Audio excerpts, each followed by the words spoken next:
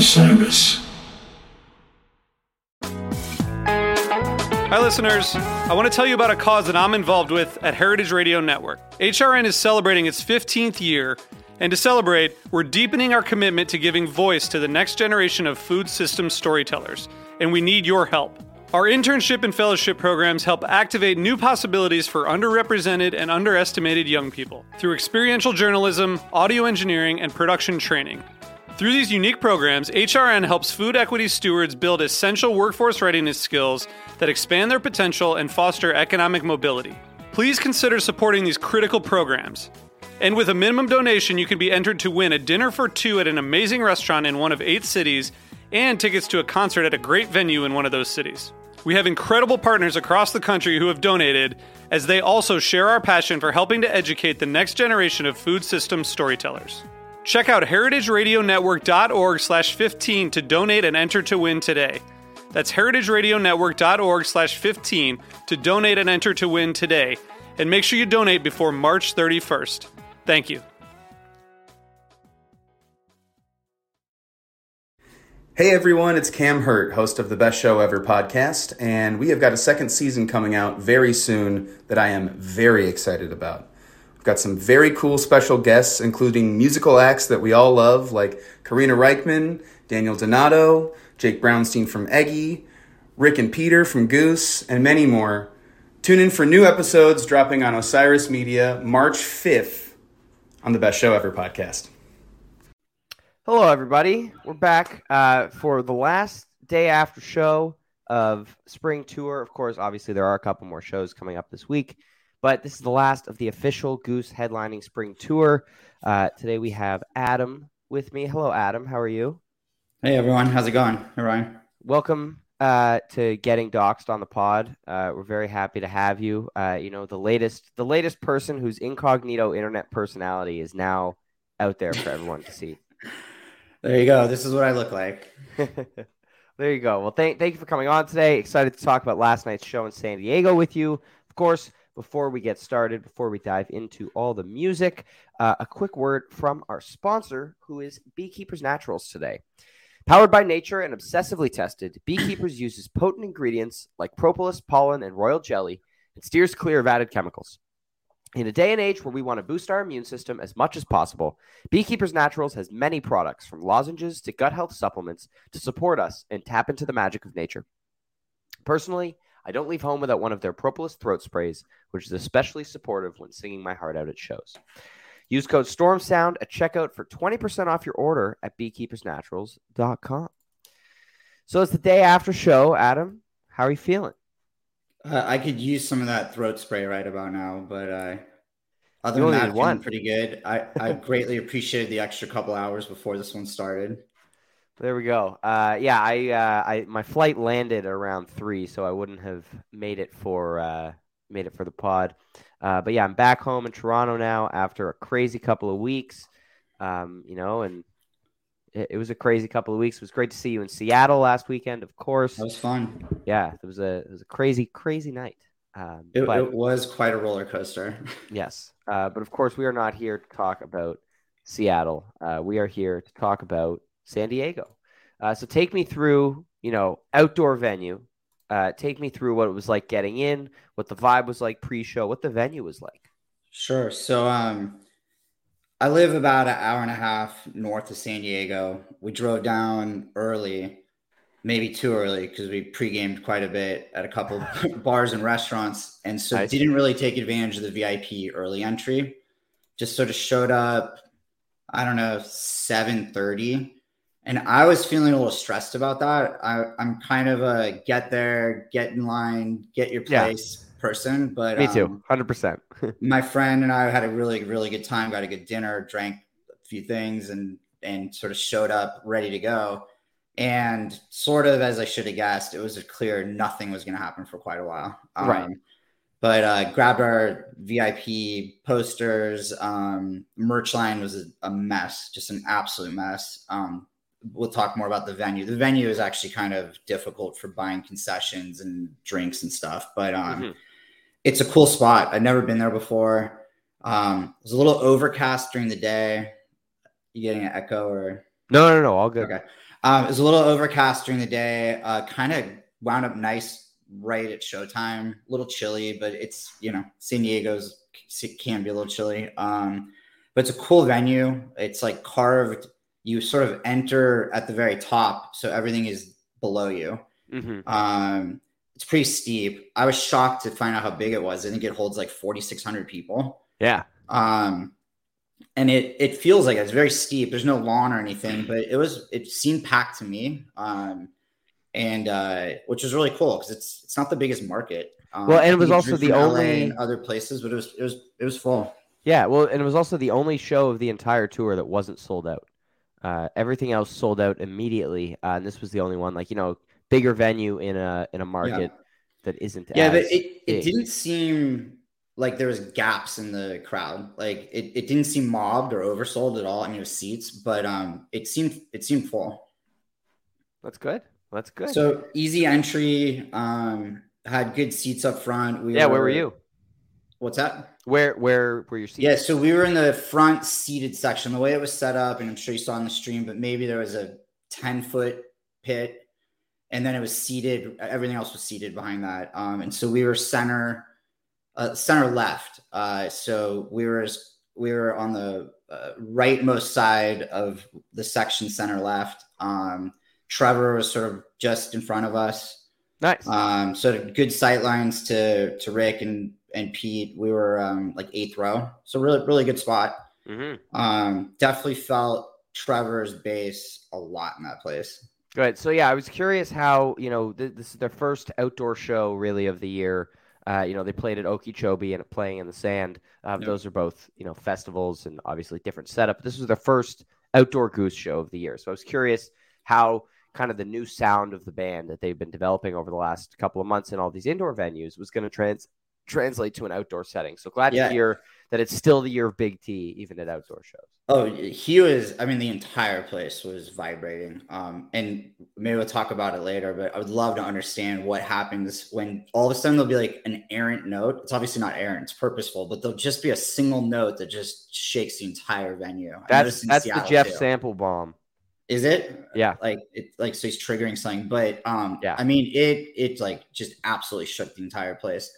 The sound was good. Sometimes if you're too close, you don't get good separation. I thought Pete was a little hard to make out in the mix. I was having a little trouble hearing him, particularly if he was sort of in the same range as Rick. But I thought it was great. Awesome. Love it. Well, let's dive into the show here. Show gets started with Echo and the Whales. I looked to me like on the stream like they were going to open with the Whales, but there were some guitar issues with Peter. He ended up switching to his older pink guitar at one point. Tried a couple of things. I'm not sure if the issue was with the guitar or the amp, but this Echo was great. Nice and concise version. Obviously not 45 minutes. Nope. You're right, John. Alabama was an outdoor show. That's right. I forgot about that also. I can't believe I forgot about that one. Yeah. Thank you for reminding us that this is the second outdoor headlining show of the year. You are correct. But so very, very nice Echo, great momentum in it. That kind of solid 10 to 12 minute Echo that we get in first sets sometimes. Just get the crowd moving, get the band warmed up. Felt great. And then the Whales, obviously because of the guitar difficulties, Peter took it on keys, which I think I loved the way it sounded with Peter on keys. And I bet this isn't the last time we see that. So. Yeah, I thought about it. I'd echo what you said about Echo. I thought sometimes those 12-minute Echoes are really great. They packed a lot into it. It's high energy. It was faster paced. I felt like you just got a lot in 12 minutes. And then Whales, man, I think they really, I'd have to compare to other versions, but it felt live like they took a long time getting into it, like a really patient build up. It had almost a rockabilly vibe to it. I really dug it. It took a little while to realize there was equipment issues and it was slightly different, but I thought that pairing was really good. I'll say though, it was good to come out of the blocks with high energy because they started really late. Yeah. And almost to the point where people were like really weirded out. It was Well, like 8:40 almost. Yeah, so it's really weird that also in a venue with an 11 o'clock curfew that the showtime was 8. You know, generally if there's an 11 curfew, showtime will be 7 or 7:30. Yeah. To give them enough time to, go on 40 minutes late if they want. Totally. And I mean, I know we talk about them not always being the most punctual. It doesn't usually bother me, but it was really surprising to go on that late. And we'll talk about it more later, but time management became a real issue.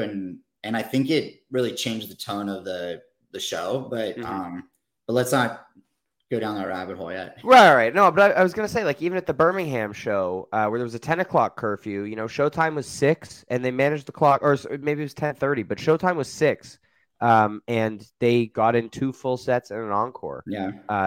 Without running up against the early curfew. So I'm really curious the decision behind the showtime last night. Whether maybe there's some rule that they can't start until a certain time, but like, who knows?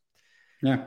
So then after that, we get Clav tweet shout out from Jeb. I was very excited about that. Jeb gets it. And then, right into an appropriate Rockdale, which, Rockdale loose ends sandwich. I am very jealous of the fact that you got a loose ends. Popping up again so soon too. Yeah. We just heard it a couple of weeks ago. I didn't hear it coming at all, and I'd have to go back and really listen to the transition. It was smooth, but like it happened very quickly. Hinted at. I didn't feel like there was teases or anything. I thought the Rockdale was maybe the standout of the show for me. I thought, the first couple songs were good, tight, predictable. I think this was the first song that I kind of lost myself a little, and it was maybe one of the only areas of the whole night they were a little explorative. The show is all the performances were very linear. It didn't feel like there was much of that spacier, patient, longer performances that we'd seen on some. And this was maybe the one that I felt it the most. But I thought it was terrific. It was the right moment too to finally like get a longer jam in there. Yeah, it definitely, I think the comparison's been made a bunch today to the LA Greek show from last year. It was kind of like a festival show. I would say last night had stronger jams than that show did for sure. But yeah, definitely playing the hits, a shorter show as well. I guess that's where they go in Southern California. I have some thoughts on that too. Is very similar to LA Greek. Didn't want to get too sidetracked, but there was 2 exact repeats. And then even just, you want to talk about repeats, Saturday night to Saturday night had 5 repeats. Right. Which is, I just happened to skip all the shows in between. So I got 2 Saturday shows with 5 repeats. Hey, listen, I'll take a lead up every single show. Well, so I've either seen 1, 2, or 3 lead ups, depending on how you count. Right. Well, yeah. I mean, I would put it at like 2. The 2 from Seattle can count as a half each, maybe. But I did want to say in this Rockdale jam, you have this. Okay, again, came to play. People keep saying that I write the set list and I get everything I want at shows. They still haven't played This Old C, and I only have 1 Moby. If Ryan wanted what Ryan got, Ryan would have like 20 Mobies. So. There you go. I don't know what to tell you. But yeah, lots of short gaps. 3 times here in the chat. Lots of short gaps in songs in the show, cropping up again from the Eugene show. Like Rockdale, the Whales, and Echo were all played. Sorry, Echo was not. Rockdale and the Whales were both played in Eugene the other day, last or earlier in the week. I don't know what day it is. Yeah, the average gap count, if you take out Shama, the average gap was 4. Right. So crazy to see. Like, there was some stuff like, Hunger Sight could have figured was going to pop up again. Dripfield, sure. Creatures, sure. But like, seeing Rockdale and Arcadia and the Whales again so soon, like, kind of surprising. Yeah, and I thought, what was left out, and I know we're only 3 songs in, but what was left out was like Wiss, Need, Rosewood. Like there was a couple of those I was like, maybe they're saving them for New Orleans. Yeah, they've got two set shows there. Yeah, it just felt like there was some chances for variety, and we kind of get to what they scratched off when we get to the second set. But there were some chances for some variety that sort of I thought missed. Yeah, definitely. And I mean, yeah. So moving on to the end of this first set here, we've got Lead Up and Arcadia. I mean, again, Lead Up is so good every single time. Very, very happy anytime this song gets played. And then Arcadia. This went into the beautiful, beautiful Bliss Jam. Fans of the Buffalo 2019 Arcadia or the Fairfax 2022 Arcadia will recognize this progression. It's awesome. It's glorious. It's major key. It's happy. It's just great. And then the ending of Arcadia just goes so hard every single time. So I was really happy about this version. Not sure if it's going to make my playlist. It's a very well used motif that they've gone to a lot, so probably not unique enough to go on the playlist, but it's a really good jam. Yeah, I have the same reaction. I don't think it would make a list for me, but I thought it was very well executed.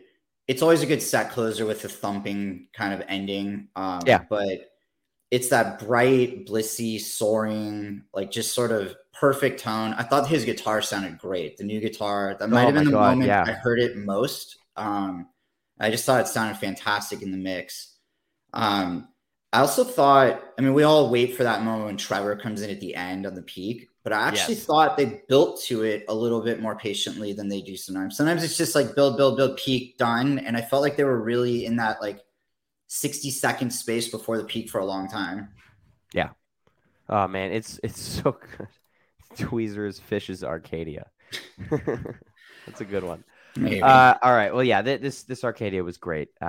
It's so good every single time. So set break. What was the vibe like? Because on the webcast, it looked like the crowd was a little bit tired.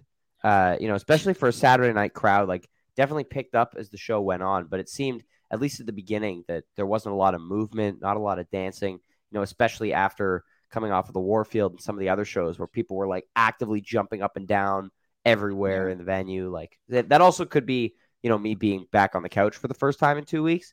But I'm curious to know what the vibe was like there at Separate. I didn't feel that in my section, but also there was a ton of like seasoned fans in there. There was a ton of people that had not seen the band before, just people I'd talked to as their first show, a lot of first shows. And so that could be part of it. I also thought the pit was pretty small, which I think also plays into it. And then everyone else is in seats, standing, but in seats. So it just felt a little more controlled. They did police the aisles pretty well, which is also kind of, sometimes it's good, sometimes it's bad, but it kind of tamps down the vibe a little. But I didn't feel that. Maybe Cali sober crowd, but I didn't really. It's funny where I was. I felt like everyone was kind of grooving, singing. But I did see those comments on the stream. Yes, yeah. So yeah, I was curious to know. Good to know that you had a good section where people were active. They were getting into it. And of course, yes, people are asking about the bathroom report. All right, we only have a couple more episodes with bathroom reports. As we said yesterday. This is it. After spring, we're not going to keep it going, huh? No, this is it. Okay. Neil has voiced his opinion. There will be no more bathroom reports after the Days Between festival. So I think it's really important to know what you're getting into. But okay. So set break was cool. It was short, and I kind of expected it to be short because it was a pretty good size first set, like 75 minutes. I think you're already like pretty late. I bumped into Jason from Fantasy Goose. Was really cool to meet him. Nice. I was sitting a couple people down from Driptych, which was cool to meet him. So I got a chance to mingle and see some people. Went to the bathroom. Not a terrible line, kind of moved, but it's a tiny bathroom. Like for a 4,600 person venue, maybe like, I don't know, 8 urinals. It reminds me of the one left of stage at Red Rocks, kind of behind the stage, just kind of like narrow, small, long line. But it was fine. People got through. It's really hard to buy beer or drinks at the show. So I think a lot of people got stuck in the beer line after a short set break. Mm-hmm. But it just felt like the venue was a little more crowded than they could handle in terms of like beer, merch, some of that stuff. But it was pretty smooth. Like it wasn't a bad tough set break. It was fast. That's good. Yeah, you know what? I'm glad they at least, with the earlier curfew and with the really late showtime, I'm glad they at least took a really short set break. Yeah. Second set and encore were only about 70 minutes total, but still nice that they didn't take a 30-minute set break. Yeah. There were secret bathrooms halfway down the venue. Those had shorter lines, but were even smaller. See, if we had a bathroom report for next time, now people know that. There you go. So if Goose ever plays at this venue again, you know about the secret bathroom. There you go. Refer to the pod for bathroom recommendations exclusively on venues played in spring 2023. That's where the bathroom report lives. So let's dive into the second set here. Starting off with my personal favorite jam of the night, which is this Hunger Site. Starting off with this Hunger Site, this went a lot of different places. You had the Clav tweet in there, great funk zones. And then this was a great jam. It did a lot in 20 minutes. What were the vibes like during the Hunger Site? Yeah. Everyone enjoyed it. I think it was expected. I think for people that hadn't seen the band before, it's still a sing-along song. They knew that song. I thought it was just a good version. Again, I think like a lot of these versions, I'd say, I don't know that it would stand out for me in my memory, but it was good and enjoyable. I was really focused on Pete during it. I was able to hear him really well on Clav, and I could see his feet right under the keyboard, and it seemed like he was really active with the wah. And I think it was here, but maybe it was a little later in maybe Drip Field or something, but he was really, really active with it. Nice. Which I thought it just had a good sound, kind of set up the party vibe, I think, for what was kind of coming up next. Mm-hmm. But I thought it was good. Well, it was enjoyable. Yes. Just to shout out HDL Tube here. No, it's not Wook Flu. It is seasonal allergies, and I have slept a combined 9 hours in the last 2 nights. So I'm going to sleep very, very well tonight. The possibility is that I go to bed tonight and then I wake up for the stream on Wednesday. There you go. So we'll see what happens. But yeah, after the Hunger Site, they move into Creatures and Shama. Another Shama. I'm surprised to see it. I felt like it's been popping up more lately, but this is only the second one this year, and it was on a pretty sizable gap before that. But classic pairing. Lots of great synthesizer work from Peter during the Creatures, in addition to the usual vintage vibe stuff. So great stuff happening in this jam. Solid. Again, this pairing we've seen a lot. We get that 13-minute Creatures and then the Shama. It's always fun. But this was something that the crowd loved, right? Yeah. Although this is probably where I'm most critical of last night. It was a good Creatures to start with. The vibe sounded really good. Yep. And I thought okay, it's middle of the set, Saturday night, outdoors, California, young crowd, college. This is where we're going to open up the set. And it'll be a party for the next 15 minutes. And it didn't really build that high energy Creatures. And then it went to Shama, which is fun. But I felt like it was a complete missed opportunity to kind of open up the set right there. Right. It sort of traded an inside baseball fun song for what would have been for a relatively junior crowd I think you could have gone for a ride. And when you look at what they scratched off, it was right in there. You've got Fish in the Sea that didn't make it, AEIOU. It just felt like that moment. I know they were time constrained, but it felt like in that moment, it just it went flat. Not in a bad way, but it stayed flat where I feel like they just missed a huge opportunity to open it up. Yeah, they had a very, very ambitious set list written for, having 3 hours from showtime to curfew. Yeah. They were what did they have? 6 or 7 songs written for set two? They scratched off Dr. Darkness in the first set and then those other 2 in the second set. Makes me feel like they didn't mean to start that late. Yeah, but yeah, I'm so curious the thought behind the weird showtime last night. Yeah. It's really interesting to look at. But after Shama, we get a nice drip field. Excellent drip field here last night. Wow, this was, just the groove of this song and the jam of this song delivers every single time. Great work from Peter on guitar and then piano. Great peak. It's just really, really solid drip field. Yeah, I mean, I knew it was the set closer at that point, or they were just going to encore and go really long. But I thought it had like a really pretty blissy, bright. I don't know if it's blissy, but like just a really like fun, good spot to kind of, end the night with. And then it ends with that really pretty sort of wind down, which is like a really nice way to go into an encore. Yes, the usual Dripfield ending. Yeah. The wind down. Yes, that's a good way to describe that, as the wind down kind of the show. And then we get the hot tea encore. Of course, when you're running up against curfew and you've got 10 minutes to play an encore, this is what you're doing. Yeah, it exactly how they ended the LA Greek show. This time without Jason Han. Yeah, but exactly how they ended it. Felt a little disappointing. Again, time management, I knew, but like, okay, here's the obligatory, like you said, 10-minute tea. They're very good at managing the clock with tea. It's like they know exactly how many laps they can take. Yeah, how long Peter's solo can be, how many builds they can do at the end. Yeah.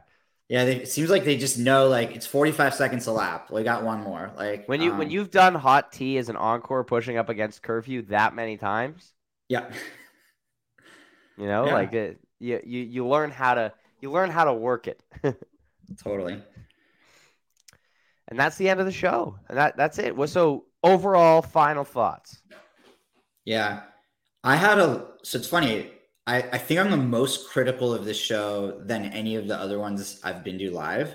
Yeah. But I also had a ton of fun. So it's a little bit of that, like, it was a great, you said it's like a festival show. It felt that way. It was like a great PG-13 version of Goose. Like Everything was good. Everything was well executed, minus some hiccups in the set list or times. Like there was nothing wrong with it. And people that were there for the first time had a blast. And I had a blast. I think it was just, I was hoping for a little more variety. I was hoping for maybe one more extended song. Yeah. I feel like you should be, what we've learned here is that you should be traveling away from Southern California more to see Goose. I should. And, I had a couple of hiccups this week that kind of changed my tour schedule, but,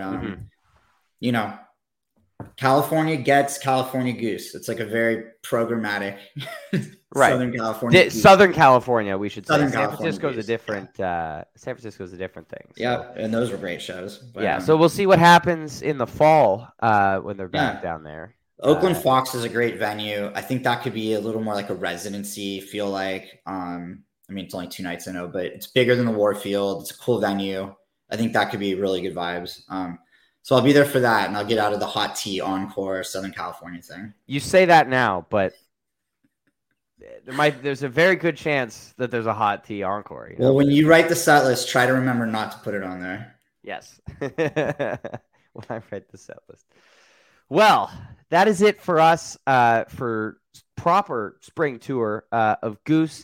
Thank you so much to everybody who has been following along over the last many shows, starting with the cap up until now. It's been an absolute pleasure. Of course, we've got 2 more shows coming up this week, Tuesday and Wednesday at Days Between New Orleans. Hopefully, we get a last-minute webcast announcement. But, of course, we will be here to recap those shows 3:30 p.m. Eastern on Wednesday and Thursday, which is going to be lovely. Hopefully, given the fact that it's they're 2 set shows and they're kind of part of Jazz Fest, hopefully the band will treat them less as a festival and more as, good jams. Yeah. A lot of potential here at this festival. Maybe we'll see some sit-ins with other artists at the festival. That lineup is awesome. You got like Neil Francis, Eggy, Melt, like Lawrence, I think also, who opened for them at the LA Greek last year. So a lot of cool things happening. To all those going, don't forget to share with us your experience on socials. Adam, your next show is the Fox in September? My next Goose show is Fox. This is my first year missing Jazz Fest in a long time. A little bummed about it, but it's not too late. Fox. What's that? It's not too late to get on a plane. It's not too late to get on a plane. Technically, It is not too late to get on a plane. It is definitely not too late to get on a plane. And we know they're not going to start on time anyway, so I got some padding. There you go. All right. And so, yeah, we've got 2 this week and then a few weeks off. And then they're hitting the festival circuit for most of June. A lot of festival shows. I'm curious to see how they approach those shows. Will we get 15 Thatches in 15 shows? Probably. But only time will tell, of course. So we will see everybody right back here at 3:30 p.m. Eastern on Wednesday afternoon to recap night 1 of Days Between. Thank you so much to everybody who has tuned in again today. Thank you, Adam, so much for being on. And thank you, everybody, for dealing with the later start time today. We appreciate having such a great turnout on your Sunday evening. I'm going to go sleep for a very long time, and I hope everybody has a fantastic rest of their day. Hi, this is Henry Kay, host of the #1 music history podcast, Rootsland. Come with me on a journey to Kingston, Jamaica, where we explore the world of reggae music and the untold stories of some of the genre's greatest legends. From the ghettos and tenement yards where the music was born, to the island's iconic recording studios. We are so excited to team up with Osiris Media, the leading storyteller in music, because as you'll hear, sometimes the story is the best song. Hello, and welcome to Novel Conversations, a podcast about the world's greatest stories. I'm your host, Frank Lavallo, and for each episode of Novel Conversations, I talk to 2 readers about one book. And together, we summarize the story for you. We introduce you to the characters, we tell you what happens to them, and we read from the book along the way. So if you love hearing a good story, you're in the right place. Our 9th season is coming this fall. Tune in to hear from some of the all-time great authors, Charles Dickens, Jules Verne, F. Scott Fitzgerald, and more. Subscribe to Novel Conversations wherever you listen to podcasts.